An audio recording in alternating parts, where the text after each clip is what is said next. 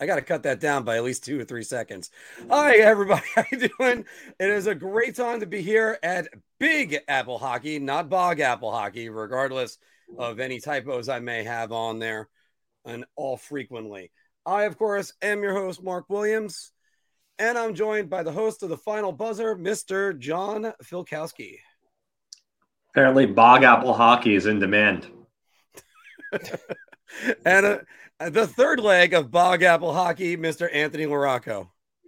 Yeah, it wouldn't be a episode of Big Apple Hockey if there wasn't a Mark typo or you don't pronounce something right involved in it. So we're getting off to a good start. I mean, it's bad enough in the group chat last night that I spelled Roger Daltrey's name wrong.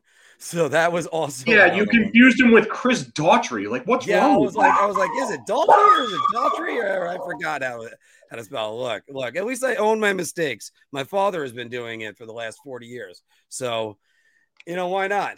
But we have a lot that we're going to be covering today. Is your team one that we should freak out, chill, or get excited about on the NHL starts? We got a lot to talk about in our bar talk, from Shane Wright to the success of the Detroit Red Wings so far. But we're going to begin with the local teams and starting, of course, with the New York Rangers. By the way, everybody, watch the Final Buzzer with that man, John Filkowski, whenever he's available after Ranger games. You'll get your updates. The best way to do that, of course, is to get it over here, like, share, and hit the bell. And I am also going to be moving down later on in the show, so we're not always covering Anthony's face. So first things first about this. Mark Sipos, Anthony. Yeah, there you go. So welcome to Bog Apple Hockey Corp. Bog Apple Hockey it is. Also, I'm going to try to get in 60-second reviews for either Islanders or Rangers. I'm going to try to do more Islanders as well.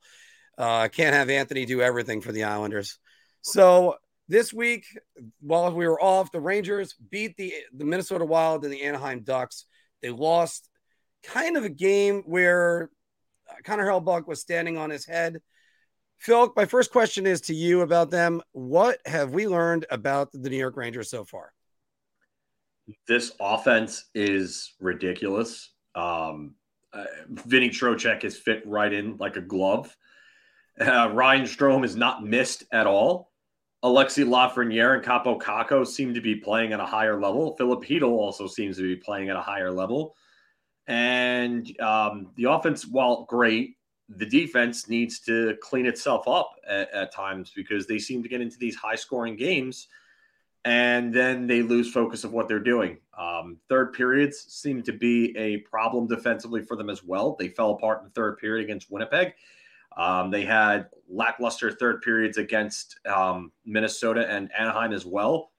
But they seem to have everything down offensively. And the whole stop overpassing the puck or stop trying to pass the puck into the net mantra, that seems to have been ousted, because through these first 4 games, they've taken more shots I think I've seen them take in the last 10 years. So they seem to be really on par with trying to get rid of that and trying to go and just take as many shots as they can and get their Corsi numbers through the roof, because the shoot first tendency has really been enforced here in New York. I like that.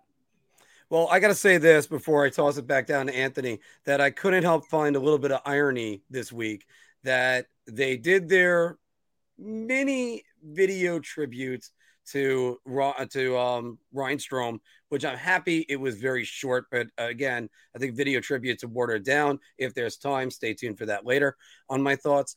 But they do the tribute to Ryan Strome, and the guy that's not only took his place, but is wearing his old number, immediately scores on the open net that he never could. So is it unfair to say that? Maybe it's a little unfair to say that, but it's exactly what's different about this team already this year. Anthony, what have you learned about the Rangers so far? What do you make of them out of their hot start?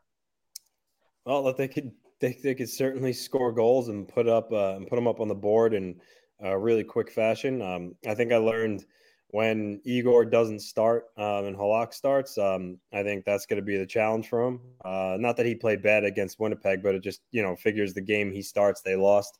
And also they got to, like Phil said, they got to clean up the defense. I mean, right now it's only 3 games, so really no need for panic. But Igor Shesterkin's save percentage is .905. I think, if they're going to play that type of defense in front of him, it's going to make his job harder. I know they'll tighten it up, but they need to a little bear down defensively because, they're like the Harlem Globetrotters out there when it comes to, their offense and scoring goals. But I would like to see them tighten up as a whole defensively, not make as many. I mean, sometimes I think some of their defenders make quick decisions with the puck rather than taking a little bit of their time and seeing what's there and rush into a mistake. But I mean, overall, how could you not like them so far? 3-1. They look fast. They play with a lot of pace. They score a lot of goals. I think as the season goes on, they'll steady out defensively, and then you'll probably most definitely see the Igor that you're really used to seeing last year. But no real overall surprises so far. I can't say that there's anything that's transpired in their 4 games that has shocked me. But I think they're proving that they're going to be able to score a lot of goals, and it's just going to be a matter of how many goals they keep out of their net when Shesterkin's not in, and or their defense, trying to really clean up some aspects of their game. And just before I toss it back to Philip for one more thought, we're talking about the defense and the .905 save percentage, but some of those shots he's facing, like there were 3 times he was 1-on-1 with a shooter against Anaheim, and one of them was a one-timer from across the slot. And I believe Valaket calls that is it the Royal Road? Phil, I'm not sure that he calls it when you pass it across the middle like that, the slot line. It dramatically increases everything. Yeah, they were. Bill Pito ended up referring to that as like the hot zone before, and a lot of the goals that Igor has been scored on have been in that quote unquote hot zone. The Frank Vatrano goal as not Vinny Trocheck, but the actual Frank Vatrano goal. I was going to say, Phil, Frank Vatrano scored the first goal for both teams. It was amazing. Yeah, that was the first time that ever happened in NHL history, apparently. But yeah, so that little hot zone. I mean, Vatrano had a shot through a screen. Ryan Lindgren, who did not have a good game for them the other night against Anaheim, just basically flat out screened Igor. I'm not too worried. I mean, Adam Fox even acknowledged that the defense was bad and needed to be better. And I think they will tighten up. I think a lot will get on them for that. I know Turk didn't really care for that last year. So when they became a little loose and lackadaisical defensively, Turk got on them, and that ended up improving. So I'm not too worried, but it is kind of annoying that you're playing teams like Anaheim and Winnipeg, who really aren't great teams, and you're still giving up like 4 goals apiece to those teams. So that's a bit of an annoyance, I'll say. Well, I mean, then you have to look at it and say, arguably, the other 2 teams are good teams, but we're going to be debating about that in a minute. Yeah. So, and a lot of things, Anthony, that everybody kept on saying to me Monday was, well, the Rangers are on their way to getting 7 tonight because over the weekend, the New York Islanders beat the Ducks 7-1. I still put in that they demolished the Sharks last night, but I think it was 5-2 final, if I recall correctly. Yeah. And really more a powerful third period from the Islanders. They were just a better team all night, and it just caught up. And then, of course, losing to the Florida Panthers 2-1 on opening night. What do you make about the Islanders? Oh, sorry, what? 3-1. Oh, that's right. I forgot about the empty net. I'm sorry about that. Yeah. What do you make about the Islanders' hot start? So basically kind of what I expected. Obviously the Panthers are a tough team. That first period, they really outplayed Florida, outshot them big time. Bob held them in the game. But then the second and third period, the Panthers really did a good job of not giving the Islanders anything, and they couldn't really salve Bobrovsky aside from the 1 goal they scored on him. So I wasn't really disappointed with that game. I mean, I thought they could have played better in the second and third, but give the Panthers credit. They did a really good job. And then as far as the Ducks and the Sharks, look, I'm happy they exploded for 7 and 5 goals. But they're also really bad teams.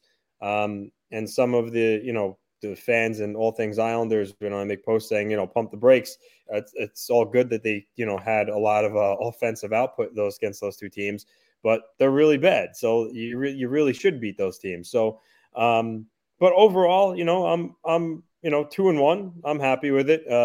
Noah Dobson is shining bright so far through these 3 games. He has 4 points. Only Adam Fox is the only defenseman that has more than him right now at 5. So he's really picking up where he left off last season.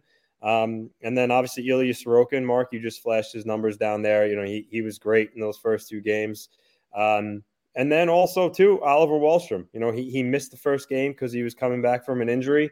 And if he could, because he had a little hot streak last year where you're like, oh wow, he's really breaking out. But then he kind of, tailored off, and I don't know how much of that was with, Barry Trotz or him in his own head, but he's looked great since he got back in the lineup. Phil referenced last week that aside from Brock Nelson, Wahlstrom's one of the guys on the team that can really beat goalies clean with his shot. And his 2 goals yesterday, one right off a face-off, he ripped, and then the other one kind of a broken play, but he really put that in a spot where Reimer had no chance. So if Wahlstrom can continue this play and then maybe work his way up to Barzell's line, that would go a long way for the Islanders this season. So I'm encouraged with Wally's start. And, I think let's face it, I don't want to put words in his mouth, but it seems like he's a lot happier that Trotz is gone. I feel like he has more freedom, and he's going to play a lot more loose, not be afraid to be stapled his ass on the bench if he makes one mistake. So far so good. I'm curious to see what they could do against the Panthers and the Lightning this weekend.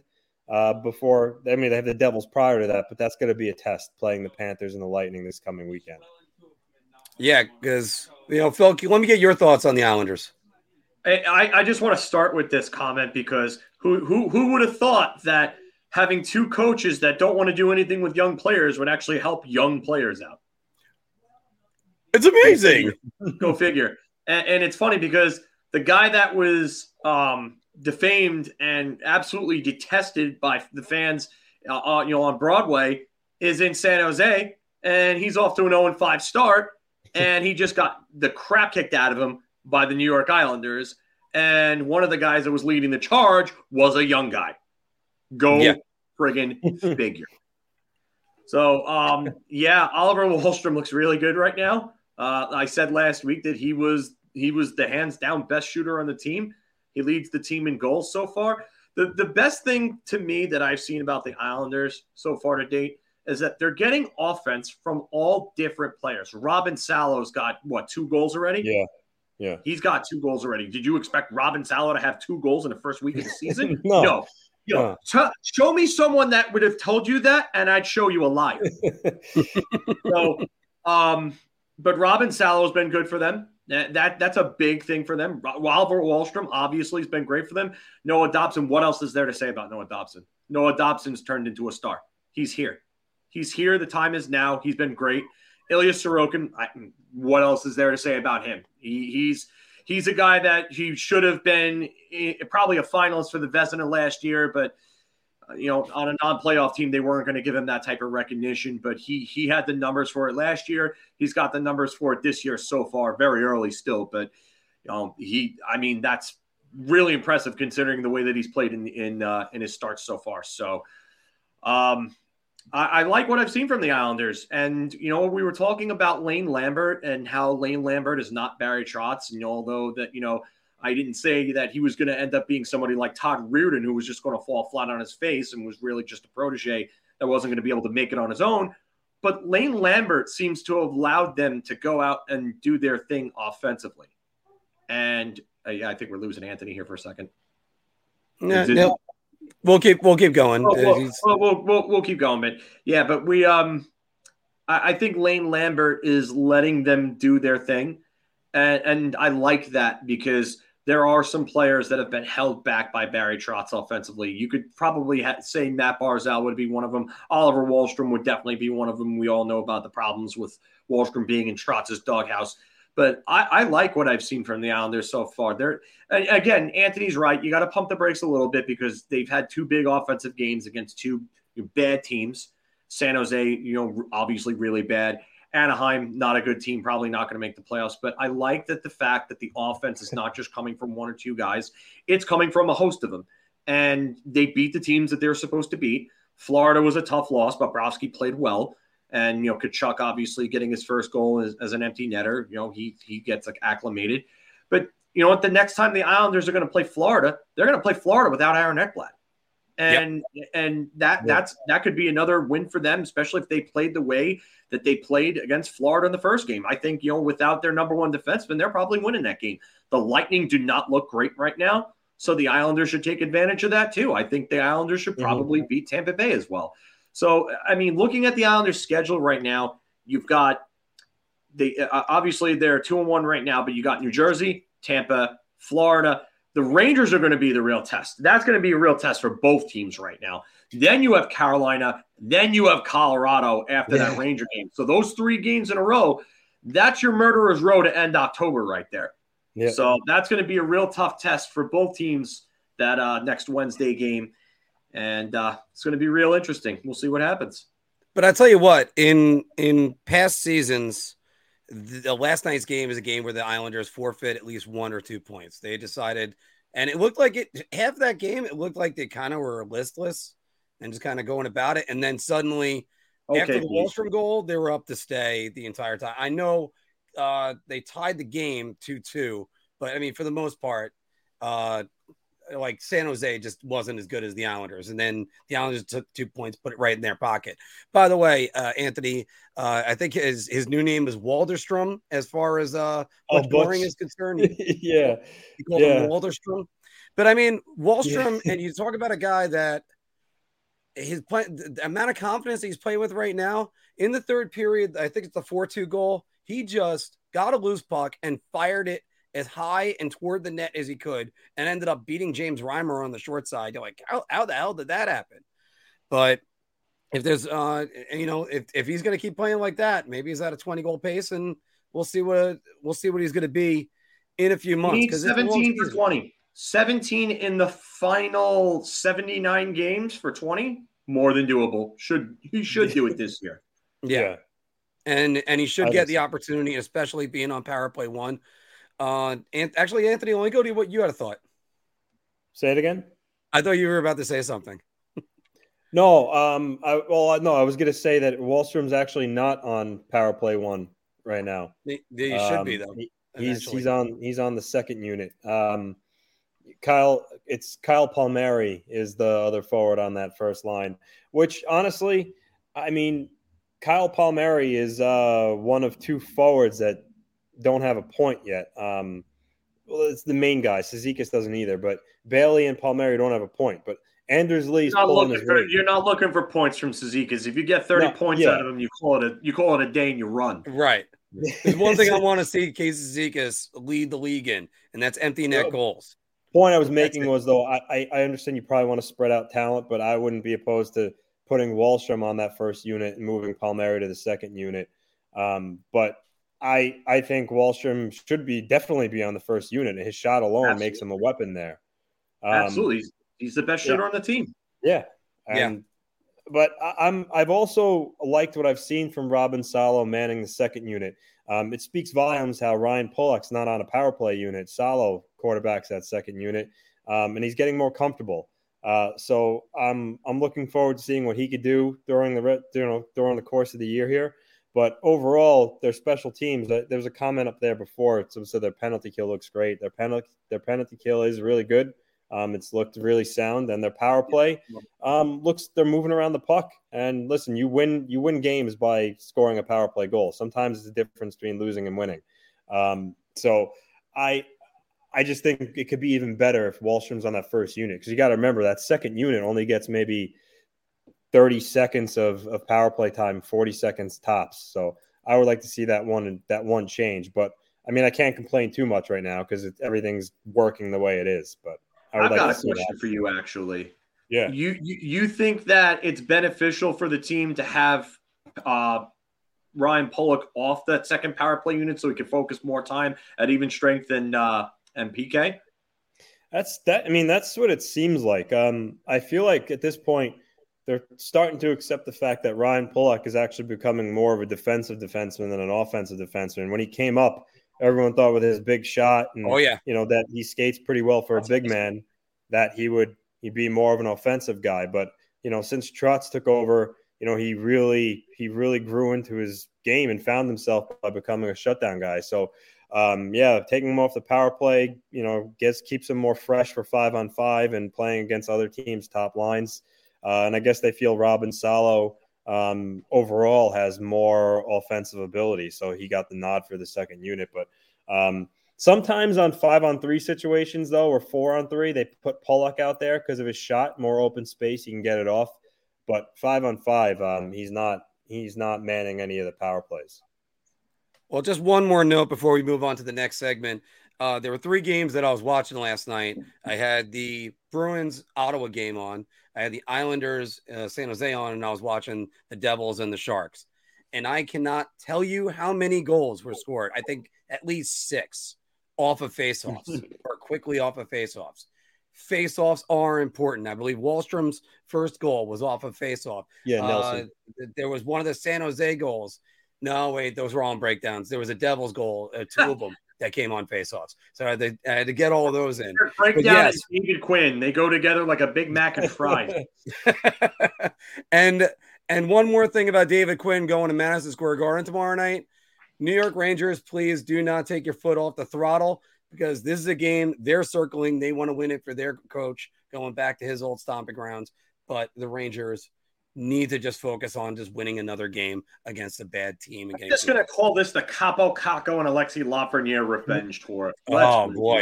Let's go. Gotta agree with that one. By the way, I also forgot to flash during the Rangers segment, Artemi Panarin right now, first in the NHL with 10 points. Mika Zibanejad tied with 2. It's great when I spend all the time getting these chyrons together and then not doing anything with it. By the way, everybody, just another reminder, I still have some more Big Apple Hockey Trucker hats on our YouTube. Link is down below. Check it out. And also go to Manscaped, use the promo code BAH. I don't even know if we sold any yet, but hopefully we have. Because I am Jesus Christ, Mark. Well, I just still hoping on it. All right. We got a brand new segment we're going to introduce to you guys right now. So let's just get that down. And here we go. Calm down. Get a hold of yourself. Doctor, you're one on the phone. Chill. Simmer down now. I'm freaking out. All right. Welcome to Big Apple Hockey's for impulsive decisions. And we're still working on impulsive reactions. We're still working on a title for it to get it a little bit better. But this is where we're going to react to some things like the NHL's hot and cold starts for a bunch of teams. Are you ready to freak out, chill, or what's the last one? Get excited. I have a dancing robot for that one.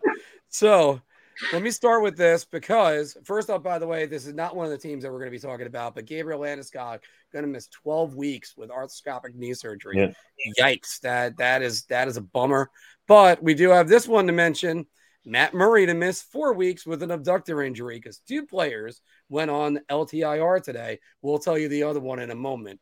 So, Phil, you got to look at the team that revamped their goalie situation completely from last year. They're right now 2-2. The Toronto Maple Leafs, 11 goals for and 12 goals against. Are you freaking out? Are you chilling? Or are you getting excited?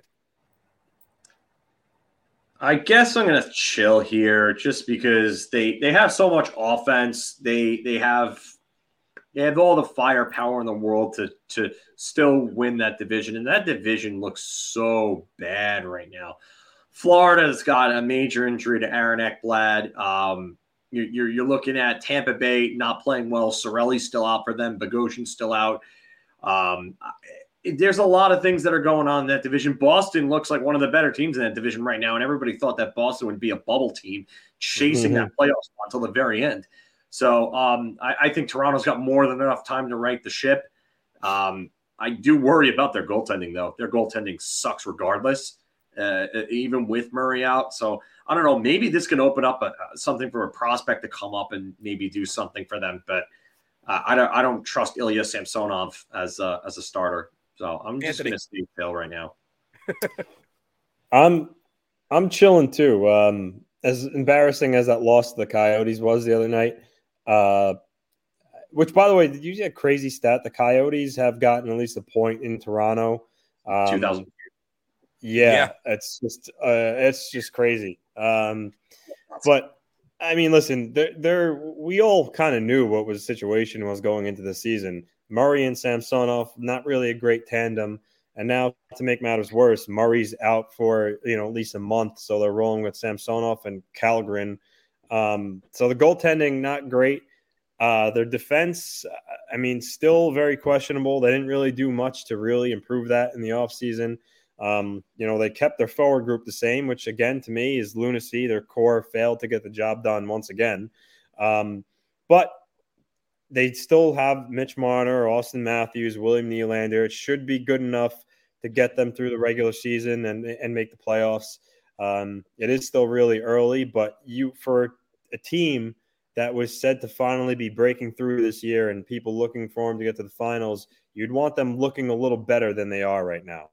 So that's guys, by the way, anybody wondering, I promised I would switch with Anthony so that way his face isn't covered up the entire time doing these. But I got to tell you, I'm sorry. I'm freaking out because on top of the goaltending problems, the defensive problems, but Sheldon Keefe has called out his stars twice already this season. I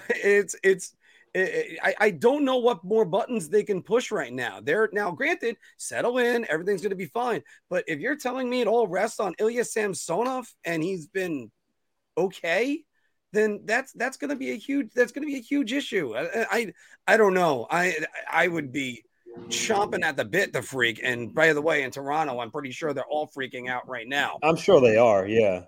But like I said, it's 4 games into the season. So, not really huge concern for panic, but I will say this though, before we move on, if they, could sputter around for the next couple of weeks and, maybe they really drop like a few in a row, you got to wonder if Sheldon Keefe would be on the chopping block.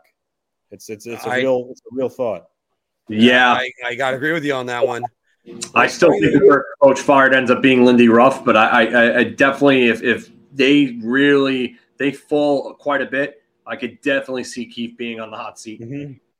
Phil, hold that thought on Lindy Ruff because we're going to be coming back to him in a minute.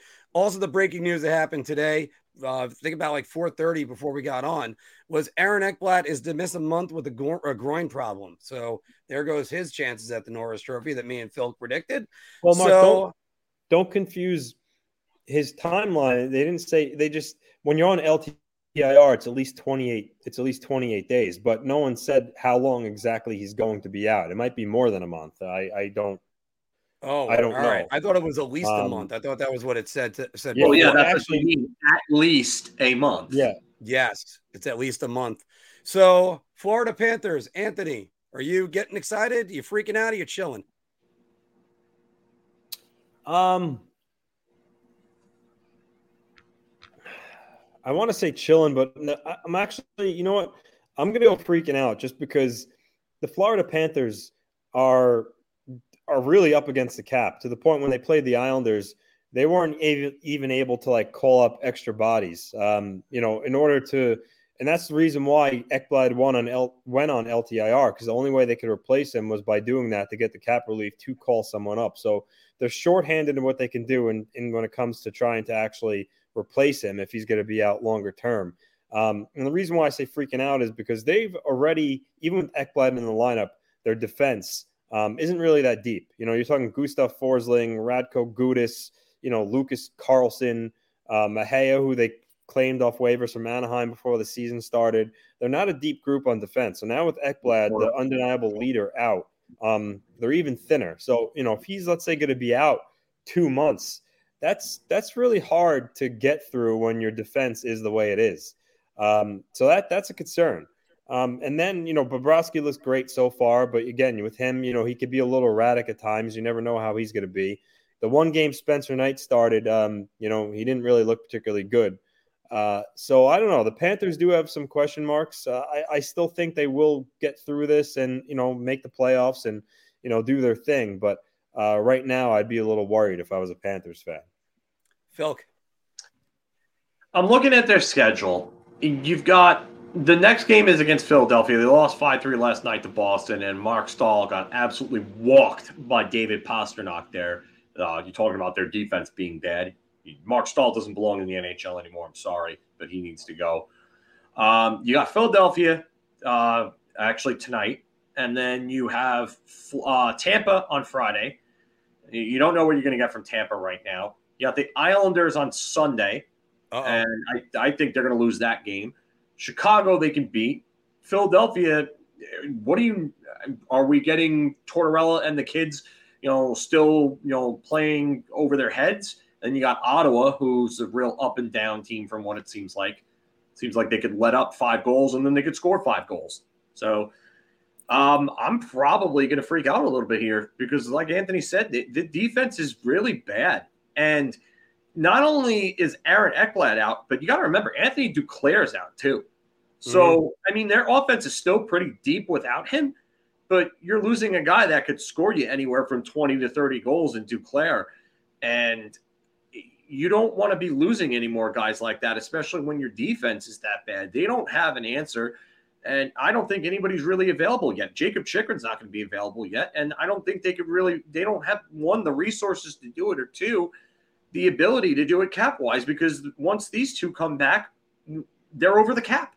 Yeah. So I don't know if there's an answer for Florida until the trade deadline, unless they're sending some sort of salary back, some significant one.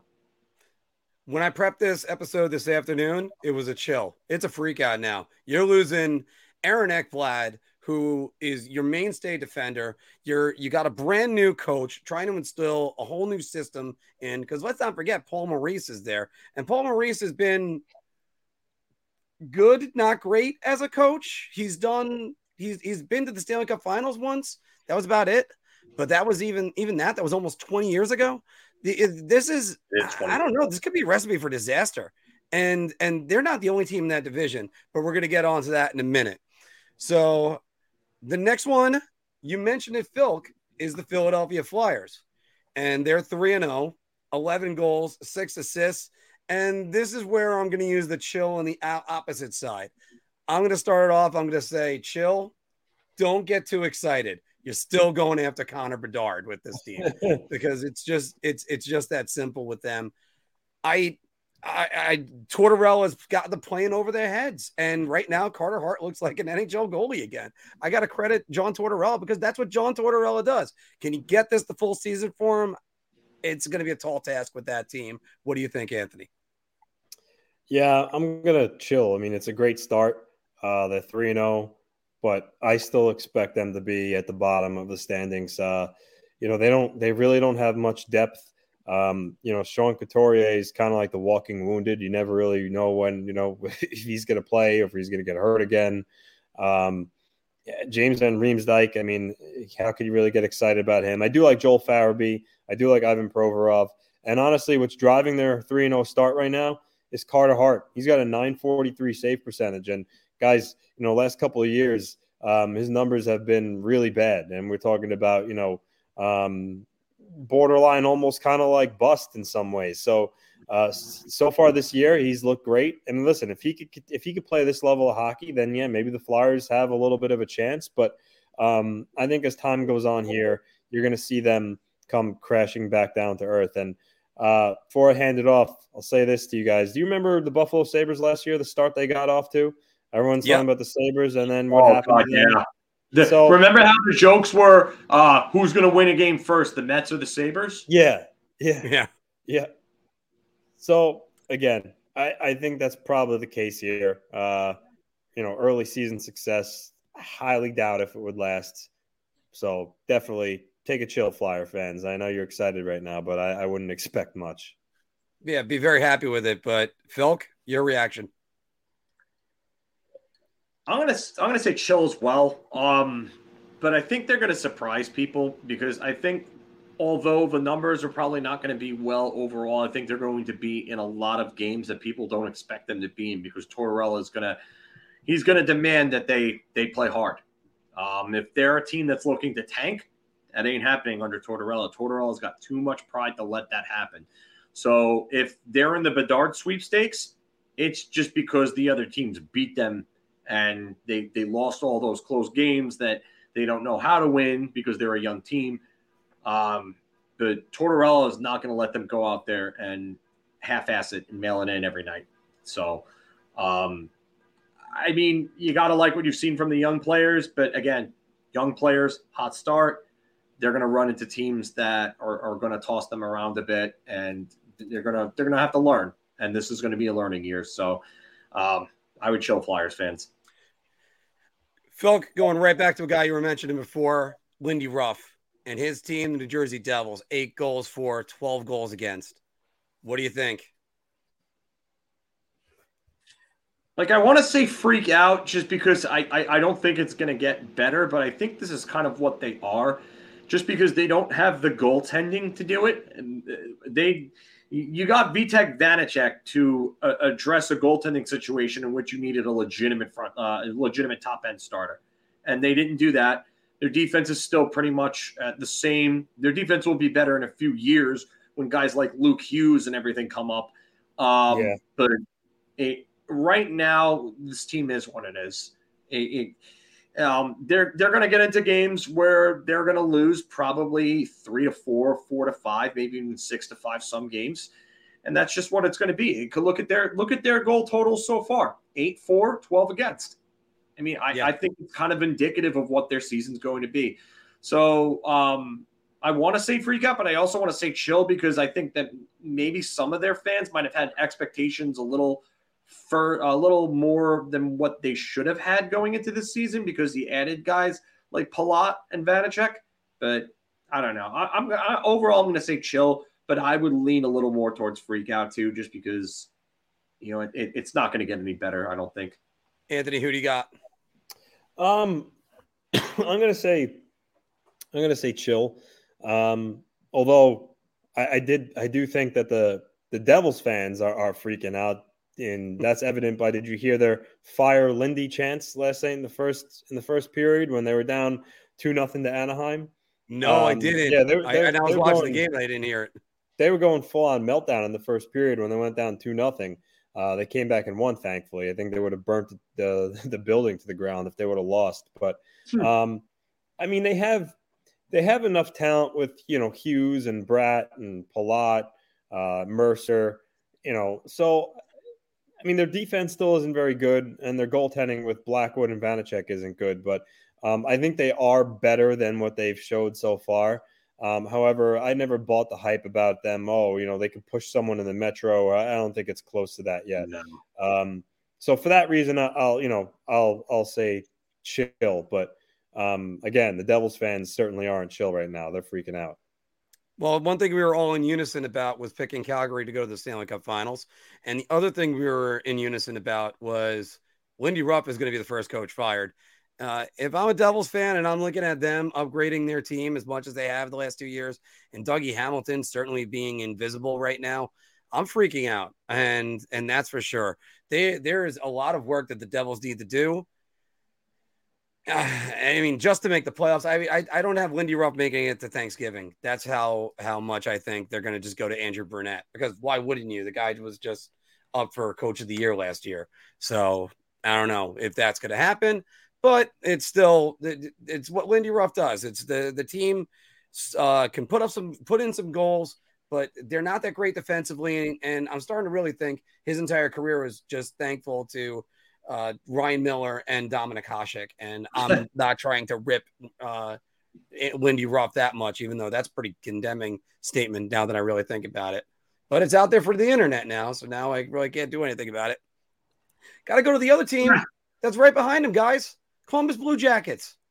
Like, that's a team that everybody was starting to go, well, Johnny Gaudreau went there. They're going to be better. Patrick Laine is staying. You know what? I'll field this one first. I'm going to chill on them. It's funny. They're worse than the Devils, but I'm going to chill on them because their expectations couldn't be as high as what the Devils were. That's just what my take on that is. Phil. I mean, you have Patrick Laine and Jonas Korpisalo on injured reserve. They don't have a great roster. I don't know what the expectations were. They're relatively young. You have guys like Kent Johnson and Cole Sillinger. Cole Sillinger, who scored a phenomenal goal only to have it called back on an offside than one of like the first night of the season. I mean, Jack Roslovic's still young. They've got some young guys that they're depending on, but overall, this team really doesn't give you much to get inspired about. So I'm just going to say chill, just because I don't think the expectation should really be there for a team that really doesn't have anything to write home about. Yeah, they're very young. Anthony? I'm actually gonna freak out only because they signed Gaudreau and their fan base, and rightfully so. They were all fired up. Though we got Gaudreau and Laine, him, the two of them together are going to be really good. And then with Cole Sillinger and Kent Johnson, young guys coming up, and Merzlikins is going to have a good year and all this. So the expectations, I think, coming out of Columbus, were they actually going to be relevant again? Because let's face it, the Blue Jackets are kind of just, I mean, they're a team that's you sometimes you think, oh, they have a hockey team there. They're just so. They haven't really done much over the years. And I think they were hoping that this year, with the excitement of Gaudreau coming in and picking their city, that they were going to kind of, really make a run and maybe be a playoff team. And again, all this caveat to all this, really for all these teams, it's still early. But right now, they're off to a really bad start. Laine's hurt. Their defense, as we said during the offseason, is really not that great. I mean, Werenski's good. Gavrikov's a pretty reliable defensive guy, but they don't really have much. And Merzlikins is not bad, but he still hasn't really put it together for a whole year. So I'm not really liking what I'm seeing out of Columbus right now at all. Well, let's go to the other team that made all the headlines on the offseason, the Detroit Red Wings. They're 2-0-1, 12 goals for, and 7 goals against. Anthony started off. What are you feeling about them? I'm actually going to get excited about them. I think they have a good young nucleus. I mean, Larkin, although his, he can become a free agent this year, so I don't know what's going to happen with him. But Larkin, Raymond. I mean, unfortunately, the news that we talked about before we went on the air about Vrana, I guess he has some sort of issue with something, and he's going to be away from the team while he gets assistance. But he's actually a really good piece for them, a good ad. They won that trade with Anthony Mantha. Obviously led by Mo Seider. He's a monster. David Perron they added. I like Stevie Y. He's pushing the right buttons there. I think they got a good future. Again, it's early. Wheels could certainly fall off the bus here, but I've liked the way they've played.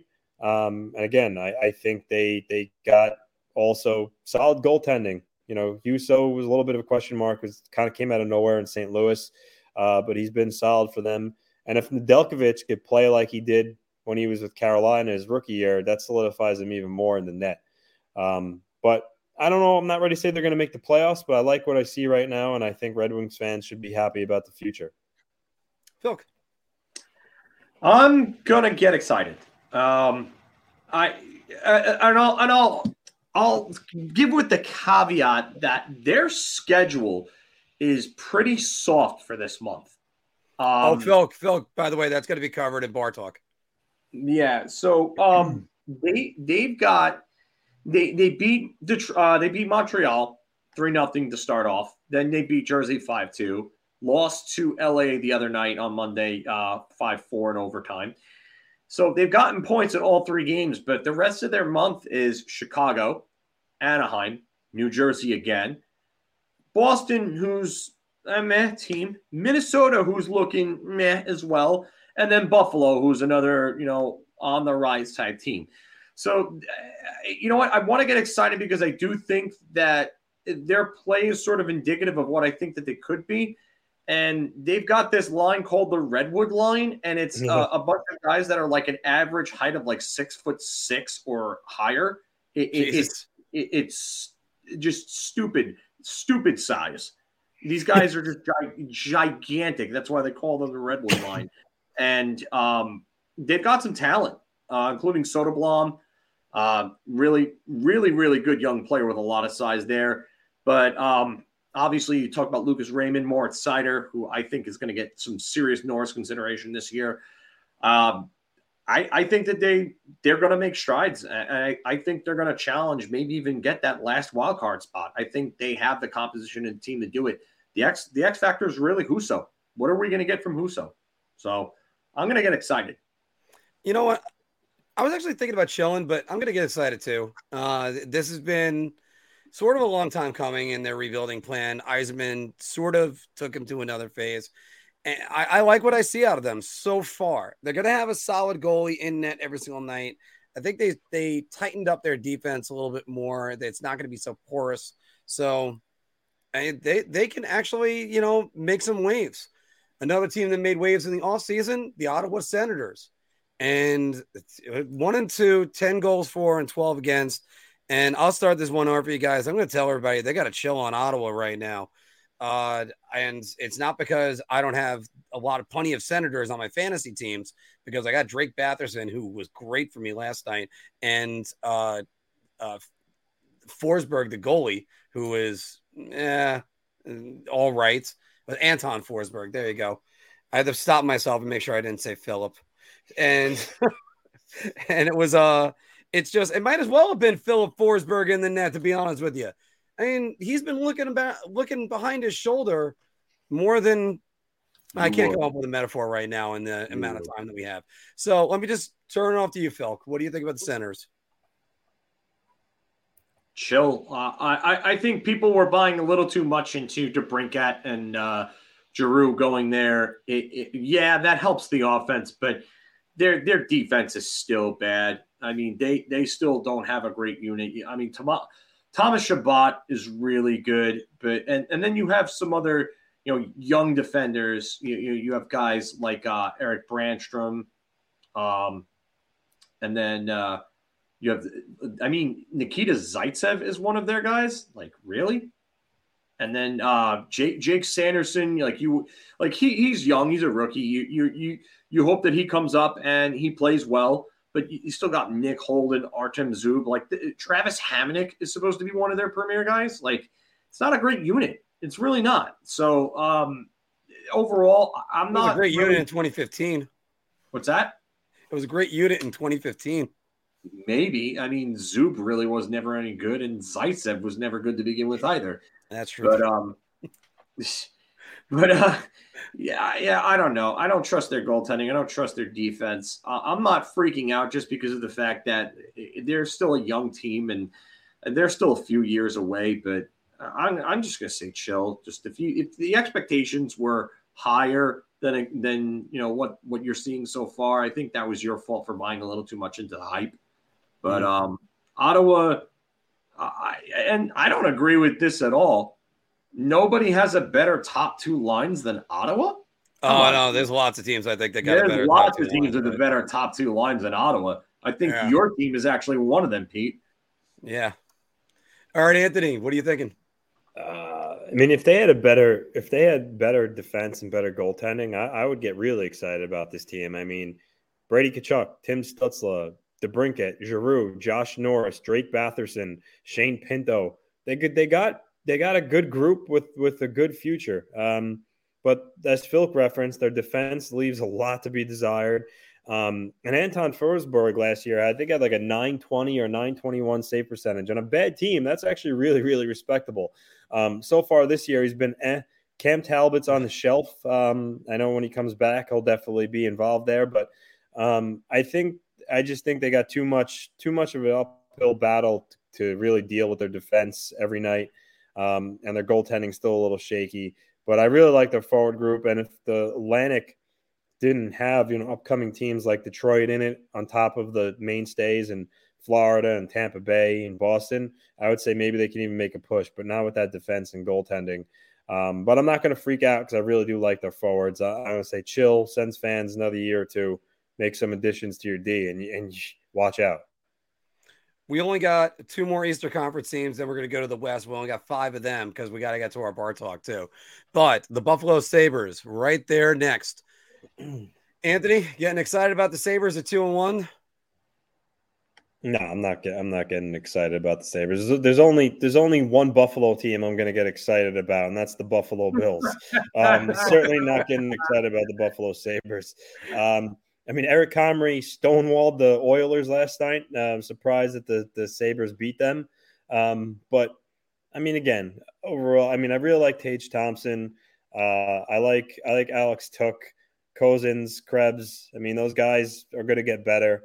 And obviously Rasmus Dahlin and Owen Power, they're anchors for years to come on defense. But I don't think the Sabres are a real threat of doing anything this year. Still a little too much work to do there. But so I'm not going to say freak out because they got some good pieces. They got a good future. But I'm just chilling when it comes to the Sabres. Anthony, by the way, do you know who else is going to be an anchor on that blue line for years to come? Magnus Samuelsson, because that was the one. Matthias Samuelsson. No, Matthias, whatever. Who fucking cares? He hasn't scored an NHL goal yet. Phil, I wanted to try to fire you up. I got you on the wrong side on this. Matthias Samuelsson, Shell Samuelson's kid. So go ahead. Buffalo Sabres, how you feeling? I mean, you're trying to fire me up by talking about a terrible contract. I get what you're trying to do there. I see it. But I think you're going to fire me up by screwing up another name is what you're going to do. So, chill. They're a young team. They're not – I'm not impressed by what they've done so far. Yeah, they're 2-1. It's 3 games, but they beat Ottawa, who can't keep pucks out of their own net. They beat them 4-1. Surprisingly, they beat Edmonton. Edmonton had a bad night. Connor McDavid only had 1 point. When Connor McDavid has 1 point in a night, you know it's a bad night, and he probably was in his own head. That's just how it is. So I'm not sold on Buffalo. Yeah, they've got some pieces. Peterka, I really like JJ Peterka. I think he's going to be a real good player in a few years. You got Jack Quinn, who can be a real good goal scorer. Rasmus Asplund, not a bad young player himself. You talked about Alex Tuch. He's a veteran, not decent player. Casey Middlestat, we'll see what happens with him by the end of this contract. It's really kind of put up or shut up time for him. You have Kyle Okposo, the former Islander, who's in his last year of his deal. It's probably his swan song in Buffalo. New captain. Yeah, and he had a bit of a renaissance last year with them. Yeah, but I still think he's gone unless he takes a big pay cut, which is possible, but I think he's probably gone. There's nothing really about this team that really sticks out to me otherwise. So I'm chilling. You know what? A few more years and they'll be decent. Yeah, I'm going to chill on them too. I'm not going to get too far ahead of myself. They still got a lot of questions they have to answer. And Anthony, I'll use a football metaphor right back at you, because if you guys remember, you were saying to me just 3 weeks ago, hey, the Dolphins are 3-0. How about that, Mark? And now they're 3-3. Yeah. That's how quickly things can change. Yeah. So, and I hear they're going to march out Tua like he's El Cid. So moving on. And the last one of the Eastern Conference guys, the Tampa Bay Lightning, 1-3, 10 goals for, 14 against. There's only one reason why I'm going to say the word chill, and I'll start it up and then send it over to you, Phil. It's because of John Cooper. This guy is going to coach them back into competition. They're not going to be going after Connor Bedard, and they're not going to want to go after Connor Bedard because they don't have a first-round pick anyway. So, yeah, I'm going to throw it up to you. Tampa Bay Lightning. I'm going to say chill. And the only reason I'm going to say this is because they're without Cirelli. They're without Bogosian. They've got Nikita Kucherov has 5 points through 4 games. Steven Stamkos has 6 goals and 7 points through 4 games. He's been great for them so far. Victor Hedman's got 3 points. I mean, after that, though, the offense, Braden Point's only got 2 points. Okay. So Ross Colton has as many points as Braden Point. Same with Corey Perry. I know it's still early. Vlad Nemeskov has 3 assists. But it's, you know what? You get Anthony Cirelli back in that lineup, and that allows you to separate Stamkos and Point, and that does so much more for your offense. So I really want to see them healthy before I would ever say freak out. But they definitely miss Ryan McDonough. This is absolutely true. They definitely miss Jan Ruda, and they definitely miss Andre Palat. So they lost 3 big contributors, and if this doesn't change soon, or if Anthony Cirelli is out for an extended period of time, you might want to start changing your stance there. All right, Anthony. Yeah, I'm gonna go chill. The Lightning. Yeah, that's accurate. It was my own doing. The words you left out was adorable, daughter. I moved that's what you got. I moved my foot and I hit the table and they thought someone was at the door. They're so dumb.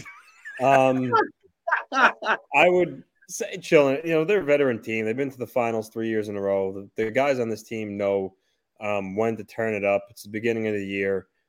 Sure, they're still even going through the motions a little bit here. I think they'll be fine. They'll get Cirelli back. I'm not worried about this Lightning team. It would take a catastrophic event like, Vasilevsky getting hurt or whatnot for them to really struggle. So, chilling for sure for these Lightning right now. All right. Let's go to the Western Conference. Like I said, there's only 5 teams that I had on there. We're trying to keep it to teams that there were some expectations for. So if they're like 2-2, we just kind of left it at that. But there are a couple that fit out of that mold. The Dallas Stars, guys, 13 goals for, 3 against. You know what? I'm going to say get excited about them. One thing Pete DeBoer, his teams, they can start out good. They can have a great first or second season, sometimes a third. And then it's when it's year 3 or 4, that's when the real problems come in. Anthony, Dallas Stars. I'm getting excited about them. Jake Ottinger has a 1 goals against and a .966 save percentage. There's a reason why they talked about him at the end of last year as an upcoming really good young goalie in this league. A lot is said of, Shesterkin and Sorokin, but Ettinger is going to be real solid for the Stars for a long time. Not to mention, Jason Robertson and Rope Hintz, kind of the new age of the Stars leading them forward. Heiskanen, Lindell, I got some solid pieces in the back end. I really like them right now. And if Sagan and Ben can just turn back the clock a little bit, then I'll watch out for the Stars. I like their makeup. Mr. Fogalski. 3-0 so far. They've only let up 3 goals, and they've scored 13. So they've got a plus 10 goals against goal differential. And 2 of their wins came against Nashville, who I went on record as saying that they might have the best 6-man defensive unit in the NHL on paper. And to me, that's very impressive. And they've got a guy that was up for the Vezina last year. So I'm very impressed with Dallas right now. Their schedule for October, after this, you have Toronto tomorrow night, which I think they'll beat Toronto because I think Toronto is just kind of in a little bit of a funk right now. They're going to beat Montreal. They'll beat Ottawa. I think they'll beat Boston. I think they're more than capable of beating Washington. And then the Rangers are going to be a tough test for them on the 29th. So I'm going to get excited here. You know what? We didn't want Dallas to have a top 10 pick this year because then it would have to go to next year. But it looks like the Rangers are probably going to end up getting their draft pick this year because they're probably going to end up making the playoffs. And this is a tough division that they're playing in. But I'll tell you right now, if I'm a Stars fan, I'm pretty happy with the start that they had. And looking at the results for some of the other teams in that division, I think they're definitely capable of taking one of those playoff spots right now, especially if Jake Ottinger continues to be solid. Not that a 1 goals against and a .966 save percentage are realistically continuable. So, no, that's godlike. That's Carey Price in 2006 World Juniors, or sorry, 2007, I think it was. 2007. See, I knew I had to fix that. Anthony, going to one of those teams that Phil mentioned that was in the playoffs in the Central Division, the Minnesota Wild. 20 goals against so far. Oh my goodness. And 12 goals for, 0-3. What are you thinking? I'm freaking out. Marc-Andre Fleury, he's older. Is he finally starting to show his age? Very could possibly be it. And then you look at, they lost Kevin Fiala. Didn't really do a whole lot to replace him. Kirill the Thrill is amazing. Probably be, maybe at a Hart finalist. The guy's electric. But, and Matthew Boldy, by the way, looks really good for them. Yeah. If Yes. Rossi could take the next step, kind of like Boldy did, then that would help them a lot going forward. But I mean, I wonder, are they going to get the same production from Ryan Hartman again? I mean, I don't know if he's putting up the points he does if he doesn't play with Kaprizov. Can he do it again? I'm not sure. But overall, right now they don't look particularly good, and I am concerned about them in goal. So I'm going to go freaking out. But I mean, like I said, obviously there's still time for them to turn it around. But I do not like what they see so far. Phil. You know what? I'm not gonna freak out. I'm gonna chill just because I think they're gonna rebound a bit. I don't know if they necessarily make the playoffs in that division. They've still got a decent defense corps with Spurgeon, Brodeen, Dumba, Jake Middleton, Goligoski, and then Kellen Addison's a point per game so far. Yeah. He has 4 points. He's looked to be the part. Every trade deadline rumor with them, they wanted him. They wanted Kalen Addison, and Minnesota was refusing to move him for anything. So good for him to step up. We haven't really seen anything yet from Marco Rossi. He's got no points. He's only played 2 games, but Matt Boldy looked the part last year, and he definitely looks the part this year. So that replacement for Kevin Fiala might already be there, but I do worry about how they're playing such poor defense at this point. And I know the Rangers put up 7 on them, and there were a few power play goals in that game, but LA put up 7 on them. And then LA is good, but they're not that good. And Colorado putting up 6, no shock there. I mean, even without Landeskog, they could still put up 6 on a team like Minnesota. So I'm going to chill, but there's definitely reason to be concerned about that team. I'm freaking out. And the reason why is because I picked them to be good and to get in the playoffs, and Kaprizov is going to be the MVP, all this stuff. Oh, guys, 37-year-old goaltender is what you're relying on right now. That's the line of demarcation. It's just cut it off. Right after that, everybody drops off. We always know that. It's just, I don't like it. I don't like it right now. And I know we got Granny right now saying, give him some time. Yes, give him some time. And Dean Evison has done a great job with him. It could just be a bad start. After all, I always point to the 2013-2014 Rangers that were 2-7-1 in their first month, and they were dreadful under Lane Vigneault. But I gotta go, guys. I gotta go to the team that I kept on pounding my desk, just beating the drum. This team is gonna be sensational all season long. The Vancouver Canucks. Oh my God. I am not freaking out. I am on the ledge. Somebody talk me off the ledge. They're the first team in NHL history to blow a 2-goal lead in their first 4 games. So they go to Minnesota for their next game. Should they just spot them 2 goals to start and see how they're doing if they're trailing 2 goals? Phil, go ahead. Talk me off the ledge or throw me off. I mean, I've been seeing the comments in there. Thank God we don't have JT Miller. Thank God JT Miller signed his contract and can't be a Ranger or something like that. So I don't know what's going on with that or where that's coming from, but they do not have a good defensive unit. I mean, Quinn Hughes is great offensively, but he is just atrocious in his own friggin' end. Like, why are we looking at that unit and saying that unit could do anything? You have Hughes, not good in his own end. Ekman Larson used to be great offensively, was never good in his own end, is now worse offensively, and is even worse in his own end. Tyler Myers, terrible in his own end, horribly overpaid, one of the most overpaid players in the league. Tucker Pullman, okay. And then what do you have after that? Jack Rathbone? Riley Stillman, Kyle Burrows, who got hit in the face the other night by Evgeny Kuznetsov with a stick like he was Chris Simon. And we're going to be talking more about that in a minute. Yeah, and there's just this roster's not that good. it's not. I like the Kuzmenko addition, and he's been great for them so far. But there's nothing that screams to me that this team is going to make the playoffs. And unless Thatcher Demko turns on cheat code mode, I don't know how they're making the playoffs with playing defense like that and the unit that they have in front of him. So I forgot which one were you, freak out or chill? I'm only gonna say I'm gonna go freak out. Screw it. All right, there we go.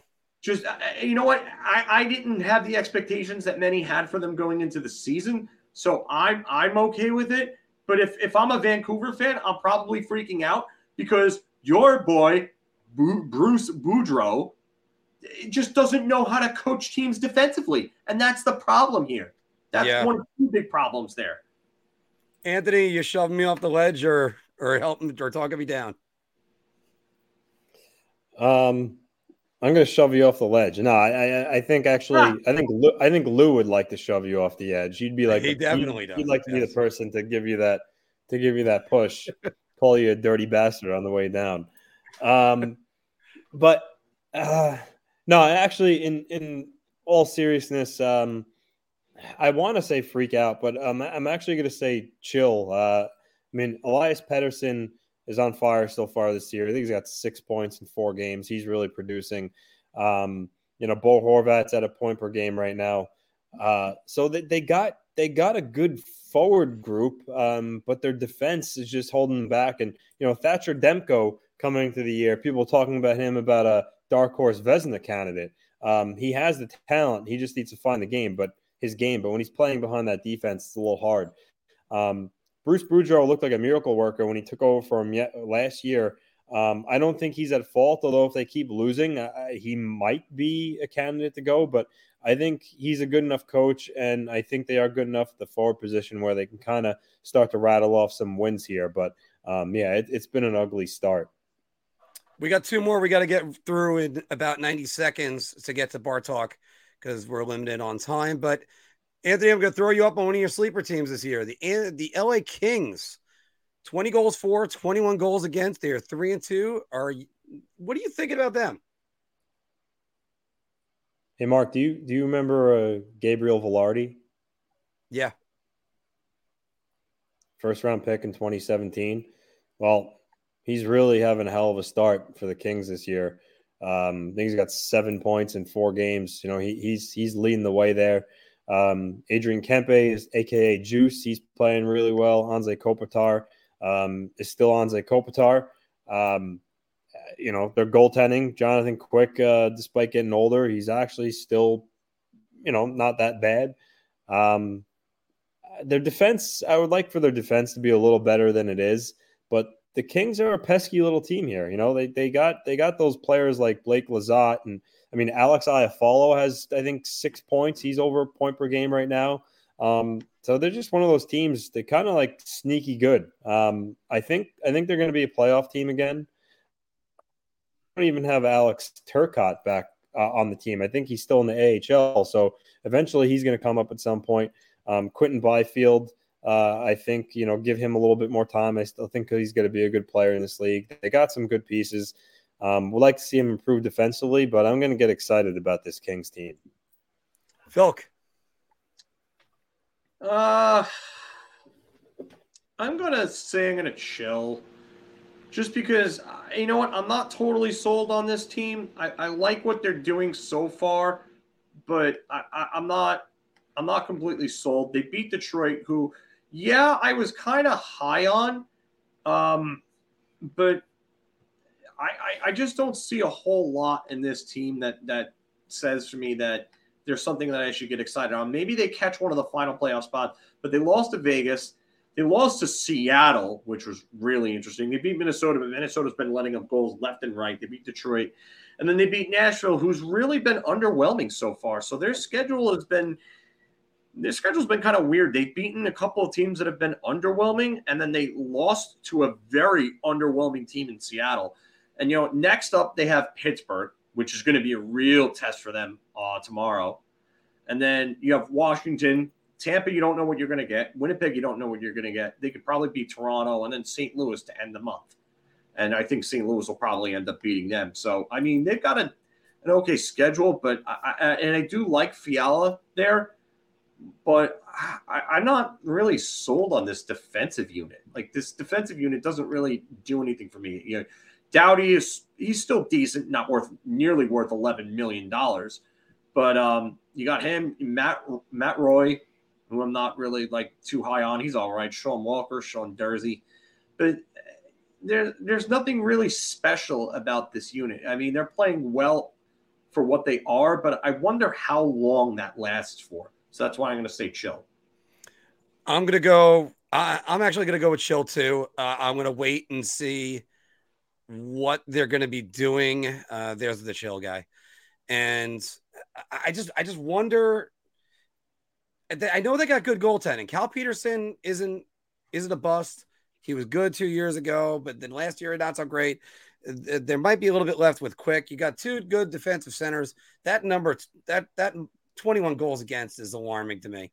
That's something I look at and go, I would get excited if it wasn't for that. Let's say if that was 11, I'd be excited, but that 21 is hard. And this guy's is going to go pretty quick, but the San Jose Sharks 0-5. Phil, there's your boy. There's David Quinn. He's just sitting for you. Go get him. I wouldn't even be saying freak out on like the record and everything like that and the results. I would be freaking out if I'm a Sharks fan because of the fact that they sent down Thomas Bordeleau and William Eklund to the AHL in a year there when you weren't expecting to compete or anything like that. Why are you not playing these kids? Oh, that's right. It's because you have a complete jackwagon ass clown of a coach there. And that's why these guys are not playing in the NHL right now. Oh, hey, we have two top prospects that we could develop that have been playing really good, look pretty good in the preseason as well. But, hey, we're not going to play them. Why? Because David Quinn. Just remember the SpongeBob gif where he has like the hook nose and he looks all like stupid looking. And he's like, like that. That's David Quinn coaching the San Jose Sharks. That is David Quinn coaching the San Jose Sharks. He could give you how to coach an NHL team like a dummy 101. Seems like he hasn't learned a damn thing from his interview on Cam and Strick, where he basically took zero accountability for everything that happened with the Rangers and blamed everything on the players.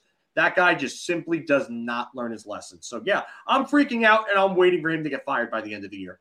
I hope Anthony, for by the way, Phil's book that he mentioned, it's coaching like a dummy, not coaching for dummies. So, Anthony, go right ahead. Mark, I'm getting excited because, I mean, how could you not? Connor Bedard's going to look great in the teal. So if you're a Sharks fan, you're all fired up right now. I mean, seriously, I guess I'll go chilling it because I don't know how much expectations Sharks fans actually had. So I don't really think there's really all that reason to freak out. I think this is kind of expected. Obviously David Quinn behind the bench, it's a really questionable decision. But I mean, really though, they could end up with Connor Bedard possibly. And then you got William Eklund and Bordeleau. So there's some good pieces there. But as for this year, I mean, it might be pretty rough. They don't really have much right now aside from Meyer and Hurdle. I mean, Logan Couture is not the same player he was. I mean, Barabanov, Nico Sturm. I mean, yeah, what do they have? It's not. Well, they got Erik Karlsson, who's on a bad wheel. Yeah, I mean, then defense, Erik Karlsson and Vlasic are not nearly the same player. I mean, Mario Ferraro actually looks like he's looked in years so far.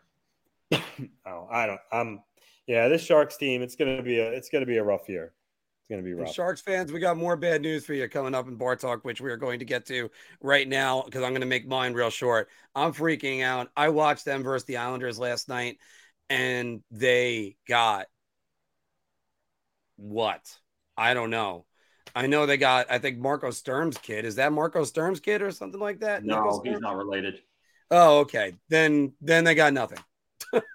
I don't know why any Sharks fan would get excited besides, as Anthony said, Connor Bedard. So, I mean, poor Mike Greer is sitting there going, what the hell did you give me, Doug Wilson? So, guys, that is our first ever Big Apple Hockey's impulsive reactions. We're still looking for another title. Feel free to throw it in the comments below. And next one, we're going to keep it a little bit shorter. But we had to talk about hot starts today, and there was a lot of conflicting hot starts because some teams didn't want to play that well all the like last week and such. So, guys, we're going to try to get a quick bar talk in right now. Shot. This is the easiest I've ever to answer. I'm going to say beer. I can't even begin to describe. I'm actually going to go crazy. I'm going to buy everybody around on this one.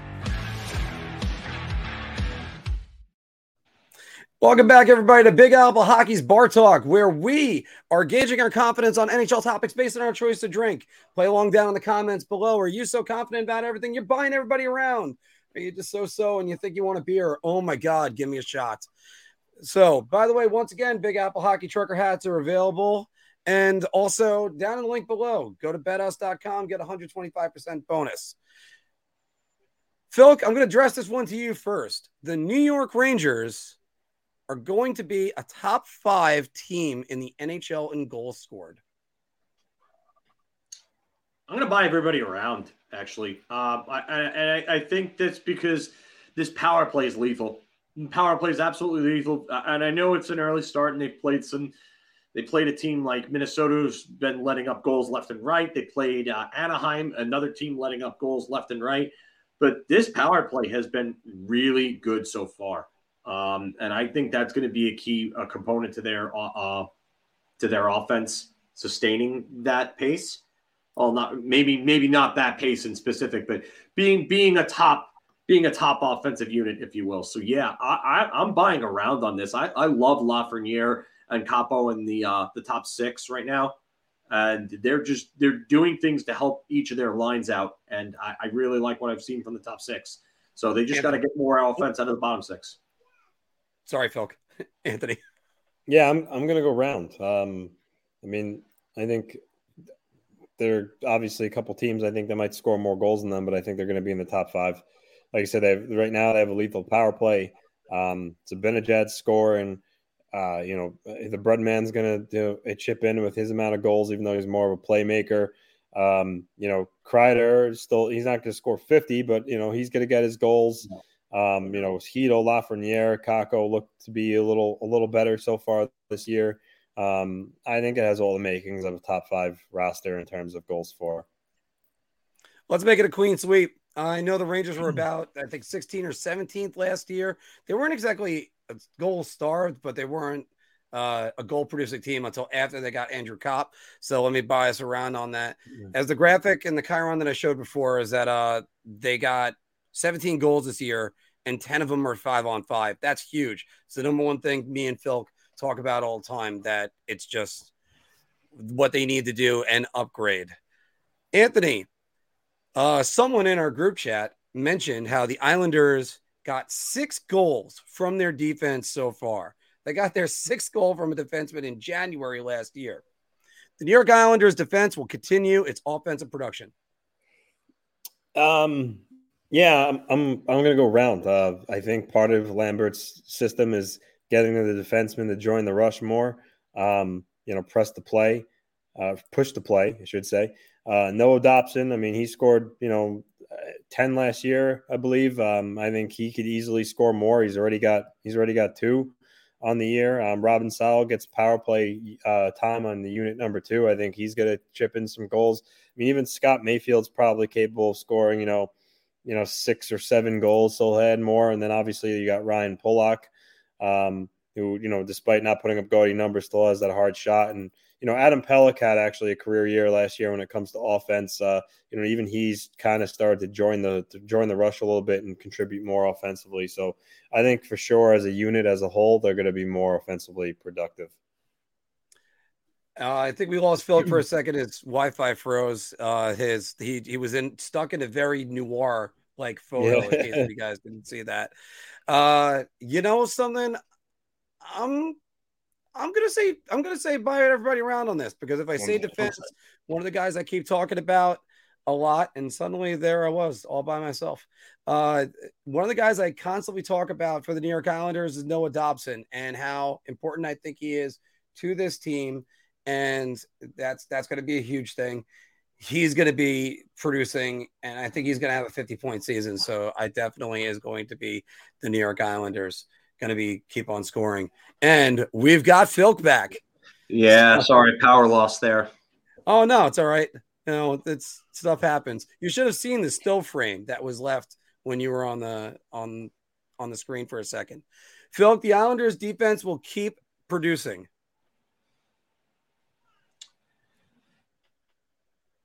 I'm going to say beer. I just, aside from Noah Dobson, I really wonder who's legitimately good offensively on that blue line, especially if Ryan Pulock isn't getting power play time. I like the start from Robin Salas so far, and I thought that he could be a decent puck mover, but I don't know if I'm ready to say that he's going to continue at the rate that he's continuing at, that he's been playing at right now offensively, or producing at right now offensively, I should say. So I'm going to say beer just because I think Dobson's probably going to have another 50-point year, but I wonder where the offense comes from after that. I could see Salo maybe putting up 30 points if he gets the power play time and the even strength time to do it. I just, after that, where is the offense coming from? So, by the way, I just want to boast about this for a second.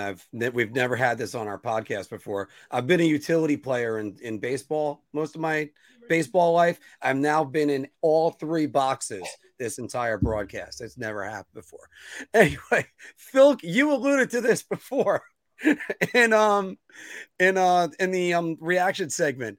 But the Detroit Red Wings will not lose in regulation for the month of October.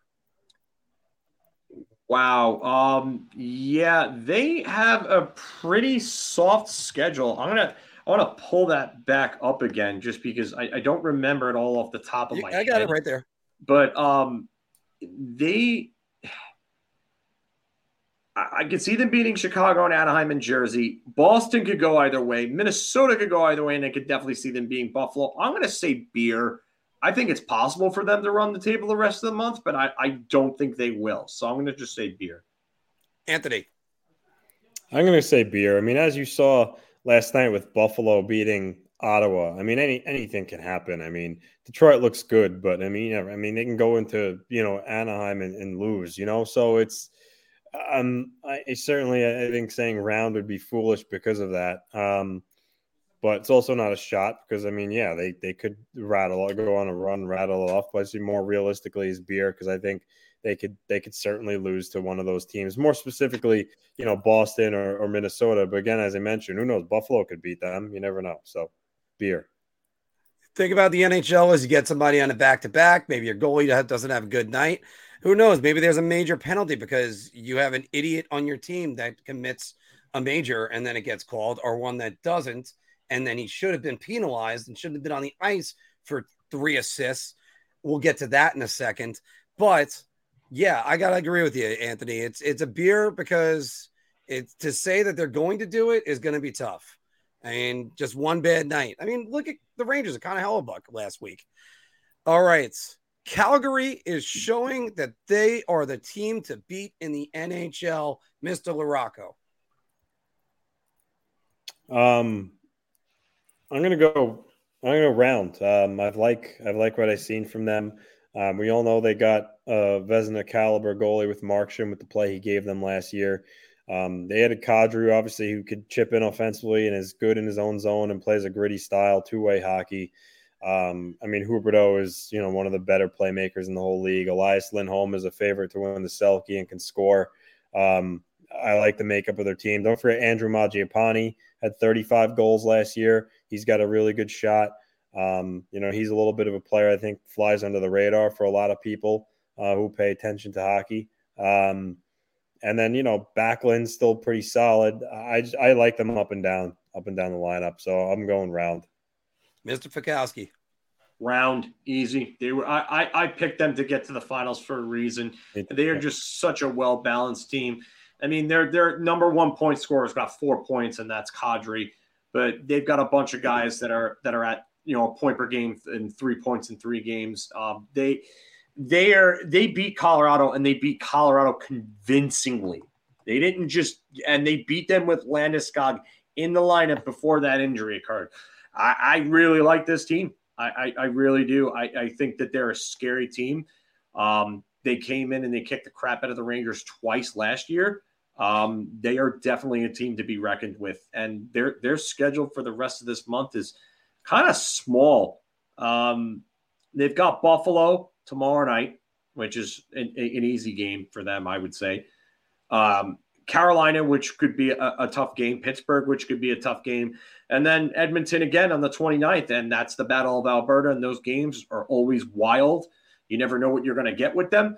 But I definitely think that Calgary is the cream of the crop right now in the NHL, especially after that Landeskog injury. I think even more impressive about them the other night, as I buy around on this, is that Daryl Sutter, when it came to the Battle of Alberta, as you alluded to, Phil, he just said, screw it. I'm going with Dan Vladar. I don't even need Markstrom in net for this. And when it seemed like Edmonton was going to turn it up, they still shut it down.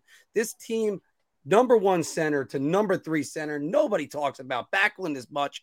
And they are going to match up on the center position better than any team in the league. And Anthony, if you remember me saying this about the Islanders, they win the center matchup every single night. It didn't go that way last year. Maybe it'll go back to that way now. But it's one of those things that this team, I look at Calgary and I've fallen all over them. I mean, I can't help it. But, that was my Stanley Cup pick. So that's a reason why. Guys, the Sharks should deal Timo Meier for their rebuild. And Mr. LaRocco, I got to go with you for this one since you suggested it. Yeah, he's due for a $10 million qualifying offer this year. And if they can't really come to terms on a long-term deal that makes sense for both sides, I don't really think they have any appetite to give him a 1-year qualifier that can walk him to UFA status. Based on, what their future is and how much money he's probably due to make, I don't know if they're at the time where they want to shell out that kind of money for him. So I'm going to say that he is going to be traded at some point in the offseason. I don't think it will happen during the year. But I think due to, where they are at in terms of the rebuild and where they're going to go and where Meier is at right now when it comes to just everything, his age, his play on ice, I'm not sure if he fits going forward. So really, really great player. And I think there will be a whole long list of suitors that line up for him if he's available. But I think the Sharks should deal him because I think they can get a lot of assets for him and it'll help them even more so going forward. And then also keep in mind there's a caveat too where they may feel like, okay, maybe we can get Connor Bedard and keeping Meier and having him around with Hertl and Bordelot and Eklund. Maybe that's a thought process too, but I'm going to say more than likely they're going to move him. Phil. Round. I mean, if you have the ability to move that guy and get a bunch of assets for him, I don't see why you don't do it. Tomas Hertl already, is staying, so that's a guy that you could keep around for those kids, and a guy like Bedard. But Timo Meier is going to be in high demand, and I think the Sharks are just going to get blown away with an offer that they can't refuse. So I'm saying round on this. I'm going to agree with you guys and say round again. And the reason why on this one, we've seen it before. Alex DeBrincat. It's exactly what happened. It's just what has to be. So we're going to move on. Go right to the next one. Hey, Phil, do you have an update on the Yankee game so far? 0-0 at the end of one. Aaron Judge just made a big play to stop a run or possibly 2 runs from scoring. So it is 0-0 after one. People forget how good of a defender that guy is. They really do. He's a very good defender. He's a Gold Glove defender in left and center or right. Yes. All right. Phil, going to go to you for this one. Shane Wright is being handled poorly by the Seattle Kraken. Going to me? Yeah. I'm going to say Beer, just because I wasn't really impressed with him from what I saw in like the preseason. But this is what I don't get, and I'm gonna get on Dave Haxtell for doing the same thing that David Quinn did. You don't put this guy in a position to actually produce for you, and you give him 6 minutes and 32 seconds of ice time in his first 2 games. And I get it; he's got to be better. But what are you doing? Breaking this kid down instead of trying to build him up. The reason why guys like Lucas Raymond and so on in Detroit have done so well, yes, they've played well, but they've gotten the opportunities in the right situations to do so. And Dave Haxtell and David Quinn and coaches like that just aren't good at doing that. And that's why I'm going to say Beer. Which is weird, Phil. They're all college coaches. Like they've handled youth for years. I don't get it. And you know what? I'm just going to jump in. I'm just going to say that I'm going to buy everybody around on this one. 6 minutes on the fourth line. What are you doing? You can't even give them third line minutes. I'm over to you, Anthony. Yeah, I'll say Beer. I think every player is different on the path they take in their career and how they develop. I think Wright, is a player that is still a little green and raw in a lot of ways. I mean, there's he drew some comparisons to Patrice Bergeron and his style. And for that type of player, you don't just come in and, start playing at that level of the player that you're being compared to does. So yeah, I don't really think anything they're doing right now is going to hurt him going forward. So I'll go Beer. All right, we just got 2 more for the bar talk right now. And guys, this boggled my mind when I saw this. Coming into play right now, Sidney Crosby and Alexander Ovechkin are tied in career points. Those guys should go into the Hall of Fame together. And, I know it depends on when they retire, but I'm buying everybody around on that one. That would be quite an event. I know they could split it up, get them both in there, but that would be apropos because this really is the Crosby Ovechkin generation. And they already did it once with Solani and Korea. So, Anthony? Yeah, I mean, I'll go around. I think it would be cool to see the parallels. They came into the league together. To be inducted into the Hall of Fame together would be cool. Symbolic. I mean, these 2 guys changed the face of hockey when coming out of the lockout and coming in the league together and both, scoring over 100 points in their first season and, getting people excited about the sport again after a year off was huge. I mean, the fact that they have the same amount of points right now is pretty crazy. I mean, granted, different amount of games played, but I mean, these 2 guys are going to go down as 2 of the best to really, do it. And like I said, they've always been compared against each other, and so it would only be fitting if they did. But I mean, like you said, they might not retire at the same time and whatnot. So there's nuances that go into it, but it would be cool for it to happen that way. Phil. Yeah, I'm buying around on this. I just think it would be a cool spectacle to have the 2 of them do their speeches on the same night and at the same place like that. And you're looking at 2 of the best players of all time. Crosby's probably going to go down as a top 10 guy. Ovechkin will probably be somewhere, I'd assume, in the top 20 when you look at it. But I know that Ovechkin has played about 167 more games than Crosby. That's 2 full seasons. But Sidney Crosby's points per game percentage is one of the best we've ever seen. I mean, this guy, he's literally never scored under a point per game in any season of his career. Think about that. That's amazing. You know who did have a season that was under a point per game? Wayne Gretzky did. Oh, okay. Wayne Gretzky did. Wayne Gretzky's final year in New York in 1999, he was under a point per game. But Sidney Crosby, I could see him finishing every single season of his career as a point per game player. He's just that good. He's that smart. I wonder if he wins a Selke Trophy before he retires, like Steve Yzerman did in his late 30s.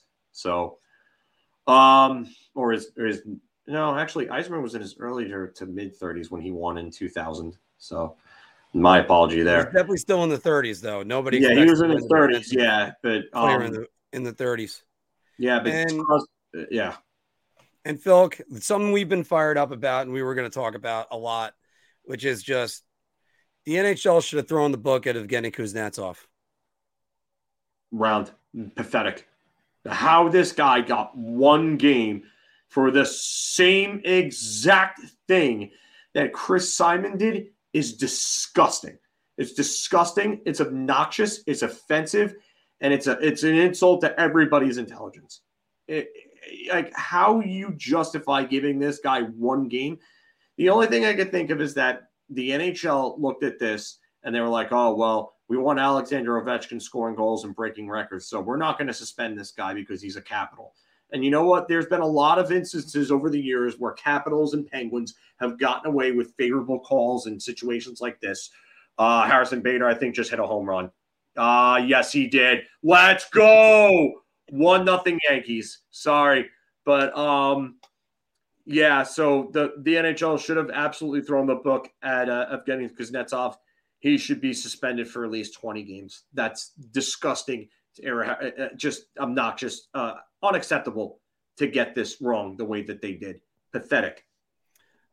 I'm buying around on this one too. I have been fired up about this ever since I woke up and I saw Anthony leave the tweets. Hopefully we can get Anthony's opinion on this in a moment. By the way, I just want to commend Phil's professionalism for being able to cheer on his New York Yankees and then go right back into his opinion without missing a beat. So going into this though, it's Phil. First off, the one guy I can compare this to last year is Tucker Pullman. You mentioned him earlier when we were talking about the Canucks, and he swung his stick around sort of backhanded, and he hit Kiefer Sherwood last year. I mean, anyway, 1 game suspension. This was a two-handed shot at a player's head. There was no chance of playing the puck. Here's the reason why you have to suspend these guys 10 games, especially if Evgeny Kuznetsov, who he might not have done anything on the ice or much on the ice to be qualified as a repeat offender. But no, this is why you just stop the offenses right now. Because the next time somebody does this, they swing the stick around and then it hits the Adam's apple with a trachea. And the next thing you know, you have to get a tracheotomy on the ice. So, I mean, and then, or you even kill somebody. What are you doing? It's a joke.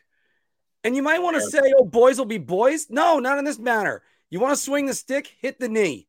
You hit the pads, hit the back of the knee or the calf, even at that. But no, you got to make notice. A Rafi Torres suspension is what needs to happen.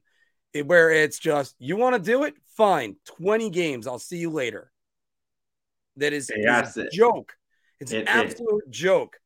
And once again, NHL Players Association refers to it as safety because they don't know what safety is. So that's as far as I'll go on that one. It's just I just want to know what it's going to take for them to actually hand down a suspension to like a big suspension to somebody in a situation like this. Oh wait, hey, Phil, this is only last year, Phil. Let me see. I got 6 games for Jason Spezza, and or whatever. That's all split up. There's 21 games. That's the largest suspension. I'll give you a guess on what that was in a second. That was last season. 4 games is the max. 5 for Brendan Lemieux for biting Brady Tkachuk. 20 games. Wasn't that Tom Wilson? I got Brendan Lemieux for biting Brady Tkachuk. Oh, yeah. Oh, God. So let's see. There's Brett Connolly, who had an interference call against. Here's the biggest problem with all this, though. Like, they're doing it based on the player and the reputation of the player and the player's history. And they're not doing it on the action and what's going on. Like, how are you that can technically be considered assault. Just like it was with Marty McSorley and Donald Brashear back in 2000, and the Canadian Royal Crown got involved because it was technically assault with a weapon. Like, what are you doing here? How are you letting this go like this? Or Todd Bertuzzi versus Steve Moore. I know that's a punch, but that's still the same Again, thing. that's assault. Yeah, you're basically assaulting the guy. This is stuff you have to stop it, because as soon as something like this happens in the league, somebody swings the stick around, ends up killing a guy or paralyzing him in Bertuzzi's case, that was and again, I'm not even blaming Bertuzzi as much. He's too big of a guy and he drove him down. But no, you got to blame Bertuzzi there. That's a scummy move, and he should have never done that. He completely lost his cool and ended up paralyzing somebody for it. But you know what? Yeah. The problem is that there are too many of these incidents where these guys lose their cool, and because slaps on the wrist are getting handed out, it continues to happen. And Gary Bettman was the commissioner when the Bertuzzi incident happened. He was the commissioner when the McSorley incident happened. He's the commissioner when this incident happened. Why is it that he just can't step in and be like, hey, well, you know what? I know that we have rules in place, but this is technically something that's completely outside of their jurisdiction, and it needs to be addressed. Like, I don't understand it. I really don't. Yeah. And again, the last things I can say is Sam Bennett checked to the head of Cedric Paquette, 3 games. Brad Marchand roughing and high sticking Tristan Jarry, that's 6 games. That's the one that I swear to you, you watch that play. Jarry stops the puck, looks up at Marchand, says something. Marchand punches him in the face, and I think he ends up hitting him with the stick as he's getting taken off the ice. But I mean, they're considered repeat offenders. I don't give a fuck if somebody's a repeat offender on this. No. You get him out of there. Like, Evgeny Kuznetsov, you got a 2-minute minor, and then he was back on the ice to help the Capitals win the game. No, you swing your stick like that. You're trying to kill somebody. And at the head, nobody swings at the head. Ever. And by the way, Phil, the 21-game suspension, breaking COVID protocol. Oh, yeah. Really? Breaking COVID protocol is worse than trying to kill somebody on the ice. Somebody's head off with a stick, apparently. I mean, I went through all the suspensions last year and I looked at it. This outstinks them all. And Kuznetsov should have been 10 games. Easy.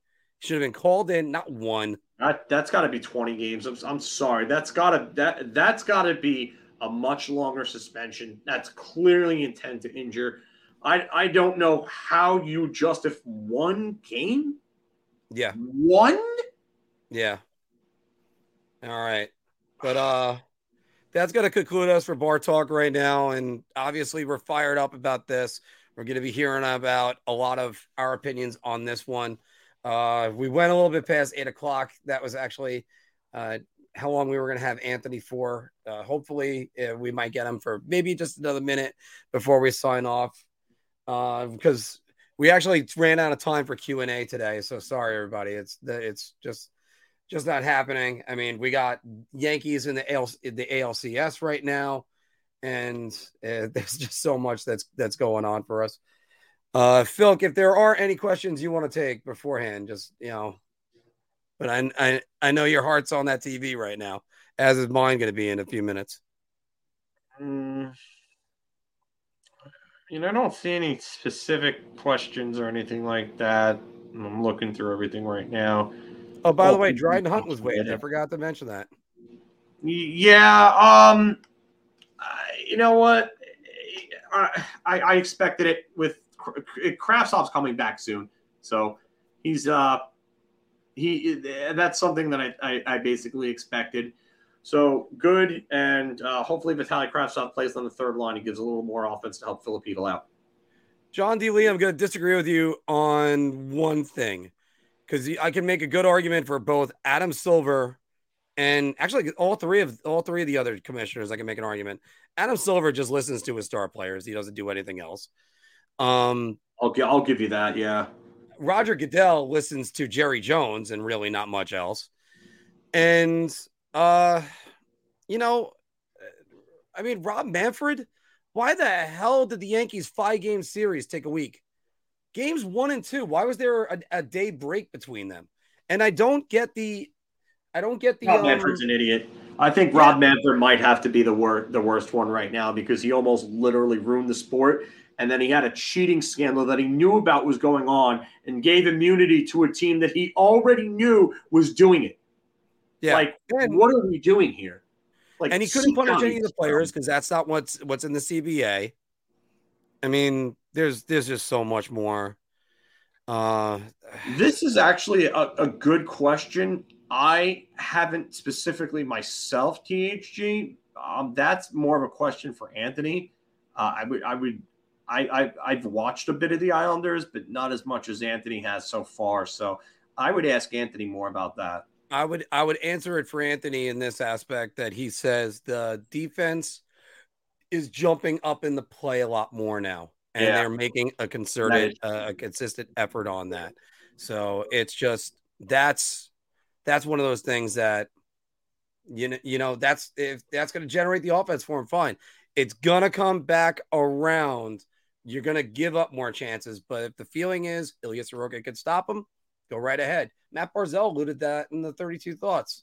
So, yeah. So, I mean, that's just how that is. And Shannon is saying players actually shoot the puck. She is right about that one. All right. So, guys, we're going to play us out because we got some baseball we got to watch right now because it's always a great time doing these. This is why we do these, because we love hanging out with you guys. And see if there's like one or two more parting comments. Young players can relax. What Upstate Iowa is saying, that is right about that. Very close, but you know, if you're tightening the screws so much, see that's the thing.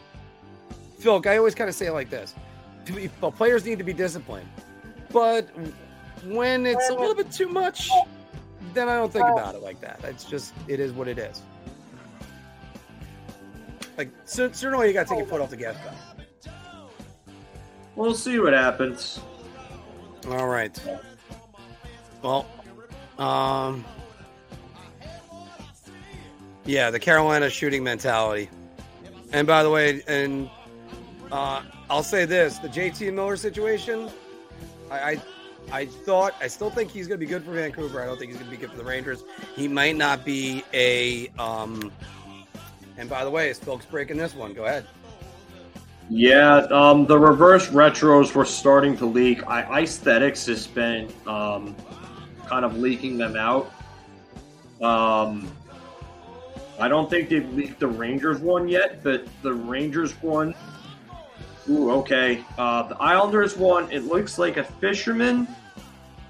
It looks like the fisherman jersey, but it's going to be mostly navy and orange and white with stripes.